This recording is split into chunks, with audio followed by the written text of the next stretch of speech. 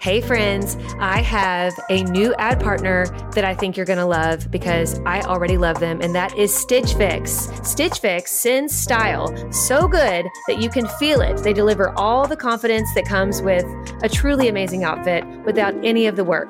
With Stitch Fix, you get a stylist who understands your style, your size, and your budget, and they do all the shopping for you. It's the easiest way to transform your wardrobe. I feel like they just get me. They do get you. They just knew what would look right on me. And I hate picking stuff out. Yes. So it's like Christmas when you open that box and you're like, how did you know? Exactly. It is Christmas, and I cannot wait till my next one. So go ahead, take the leap, do Stitch Fix, get your own personal stylist, and feel as bougie as we do these days using Stitch Fix, but not for a crazy price because they get your budget. Get started today at stitchfix.com/naked. That's stitchfix.com/NAKED. stitchfix.com/naked.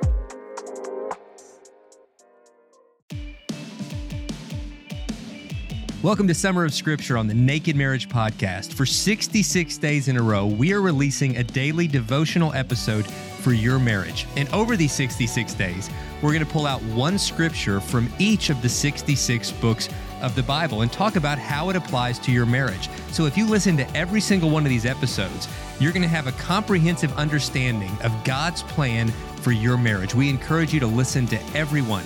Let's dive into today's scripture. Hey friends, welcome back as we wrap up week 3 of Summer of Scripture. We're on day 21 in the book of Ecclesiastes, which was kind of like the private journal of King Solomon, the wisest person who ever lived, but even in his wisdom, who made a lot of poor choices and chased after a lot of things that God didn't want him to chase. Mm-hmm. And the pleasures of this life, the fleeting pleasures, the womanizing, and some of the things he fell into really caused him to fall into despair. Mm-hmm. And so he wrote this book kind of as a midlife crisis, it feels like, where he's reflecting with all this wisdom kind of on the despair he's felt from trying all these things that didn't really satisfy. But then there are also some really great nuggets of life wisdom like he's had in Proverbs. And this one in marriage, for marriage in particular, I think is gold. Ecclesiastes 4:12. A person standing alone can be attacked and defeated, but 2 can stand back to back and conquer. 3 are even better, for a cord of 3 strands is not easily broken. And as it relates to marriage, that cord of 3 strands is a husband, a wife, and God. Mm-hmm. And whenever those 3 strands are present, that marriage is rock solid. It is. I remember when we were doing our premarital counseling we did a premarital counseling class with our church where we had mentors and we were in different groups and it was awesome. But I remember my youth pastor, who eventually became a pastor over some other ministries, met with us because he was one of the pastors doing our wedding. And I remember he brought with him a cord of 3 strands. I'd never seen one. Do you remember that, yeah, Brewster? It was really cool. So he brought this like physical manifestation of what it looked like to have a cord of 3 strands. And he said, the thickest part of this cord is God because he's the strongest part of your marriage relationship. But he's like, these 2 other cords are the husband and the wife. And he's like, and when you all 3 stay together and you constantly are both pursuing God and then pursuing one another, you're going to be so strong. And he's like, so you got to be like this cord of 3 strands. And he talked about this verse in Ecclesiastes. And I still have that. Like it's in my memory box that I have in the attic. And we used to display it. Like in one of our homes, we had like a curio cabinet for our marriage stuff, and we displayed it with our wedding photo and things like that. And I just love it so much because I'm a visual person, and I have that image in my mind. And I just think that that's such a beautiful picture of marriage, because I think so many times, even as Christians, we forget that God is the most foundational part of our relationship. And really that's where he's supposed to be. But I think we get going in our own way and doing our own things and busy with life. And we're like, oh yeah, God is part of this relationship. Like, what are we doing to pursue him? Like, are we making our relationship with the Lord a priority? Are we making him the foundation of our relationship? And if we're not, we need to really monitor and adjust and do those things, whether it be praying together, reading the Bible together, being part of a small group at church where we're growing in the Lord, or attending church regularly. I think that's really important. Oh, yeah. In inflation is out of control, and it just seems like money flies out the window. I look at our account daily and I'm just like, where does this money go? And you're probably the same way. And that's why I'm really excited about a new ad partner we have called Rocket Money. This is an app that helps you in real time see exactly where your money is going. And even more importantly, they'll help you identify and cancel subscriptions that you're not using. On average, they're saving their users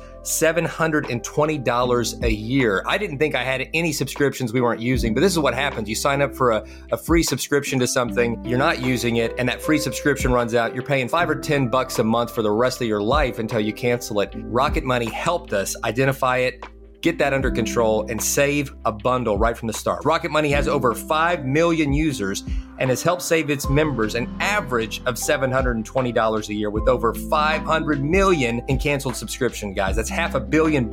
You need to get your share of that. So stop wasting money on things you don't use.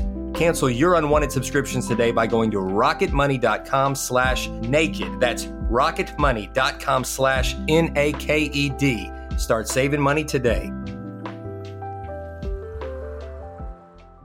Absolutely is. I mean, he's the foundation. Yeah. That's really kind of the main theme of this whole summer of scripture that we're doing, is when Jesus taught that we're all building our lives on a foundation of something. And if it's built on a rock, which is God himself, God's word, God's truth, then you're going to weather any storm. And without that, you've got no foundation.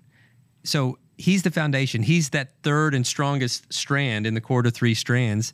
And our marriages just cannot thrive without him there in the middle of it. And so keep doing everything in your power to pursue making God the central part of your own life and of your marriage. And it starts with you. You can't force your spouse to put God first in his or her own life. Yeah. But you are 100% responsible for making sure God is first in your life.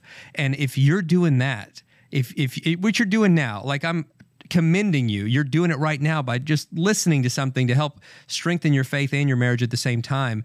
But keep doing those things. Keep praying. Keep setting the right example within your home. And you're going to be creating an atmosphere where God is honored, where he's lifted up. And even if your spouse isn't quite there, just through your example, there's a much better chance that they will get there. Definitely. And I think one thing we forget to do too is just in kind of growing in the Lord together is talking about what we are learning about ourselves and about the Lord and kind of our walk with the Lord. I think it's important to bring each other into that picture. Like, man, I've really been struggling with, anxiety lately. And what God has taught me is that I'm putting too much thought and focus over here when I really need to focus on the Lord and what he's done for me and that he is going to get me through this. Or, that's just one example, but just kind of bringing each other into the picture. Or maybe there's been a thing at work where you feel like this person just tends to be really negative, and you had an opportunity where you were able to kind of share the gospel with them.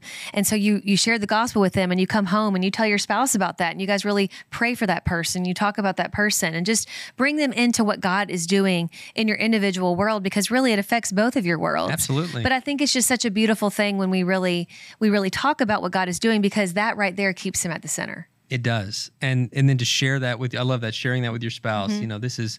I've been praying for this. Yes. And I've been praying for this person. And even with your kids, I just want to take that. I didn't mean to interrupt you, sweetie. No, I got so excited, but I wanted to say, the other day we were talking about your dad, and he's never once been in a vocational ministry position. Never. He's always been a businessman. He's worked in the manufacturing automobile industry for most of his life. But he always, even to us grown kids, he will tell us about how he's ministered to people. I mean, how many times has he shared stories? Yeah, he will. I was in the car and I talked to this dude. Never misses an opportunity. Never. Like, he's way better at it than me. He is so good at it. Like, he will just enter into a conversation and make sure that conversation points back to Jesus. In like a very normal way. Yeah. He doesn't use Christianese. He's very like down to earth, but he's had so many, if he sees the opportunity, he takes it and he shares it with us. And I think as kids, I'm sure he did that with you guys too. But then here we are, adult children, and he'll tell us about it. And it really challenges me, in the work that we do with married couples, how many times do we see God at work right before our eyes? And I try to bring our kids, at an age appropriate level of just like what God is doing, because it's important that we share it with each other, but also if we have children, bring them into the picture, let them know what God is doing, and then ask them what they see God doing. Yeah. Like that really touches your heart. You know, I found our older boys will clean their rooms, but there comes a point where my anal retentiveness, I'll go and like do a little more thorough clean, you know? And I was cleaning Connor, our 16-year-old, you know, his room, and I was just kind of dusting, and I found this little journal, and the page opened up, and it was a gratitude journal. And it was him thanking God. Like he started his own gratitude journal. And to me, it showed me, and I didn't look through the whole thing, but like what he's thankful for that God has done in his life. And I just thought, how cool is that? And so I've been asking him about that. And I think that we need to always be looking for what God is doing and talking about it as a family and as a married couple. Man, that's so good. Yeah. Well, guys, keep being intentional about those things. I love it. Join us tomorrow for day 23 and the steamiest book in the whole Bible, Song of Solomon, also sometimes known as Song of Songs. And it is hot. So you're not going to want to miss that. We'll see you tomorrow for day 23.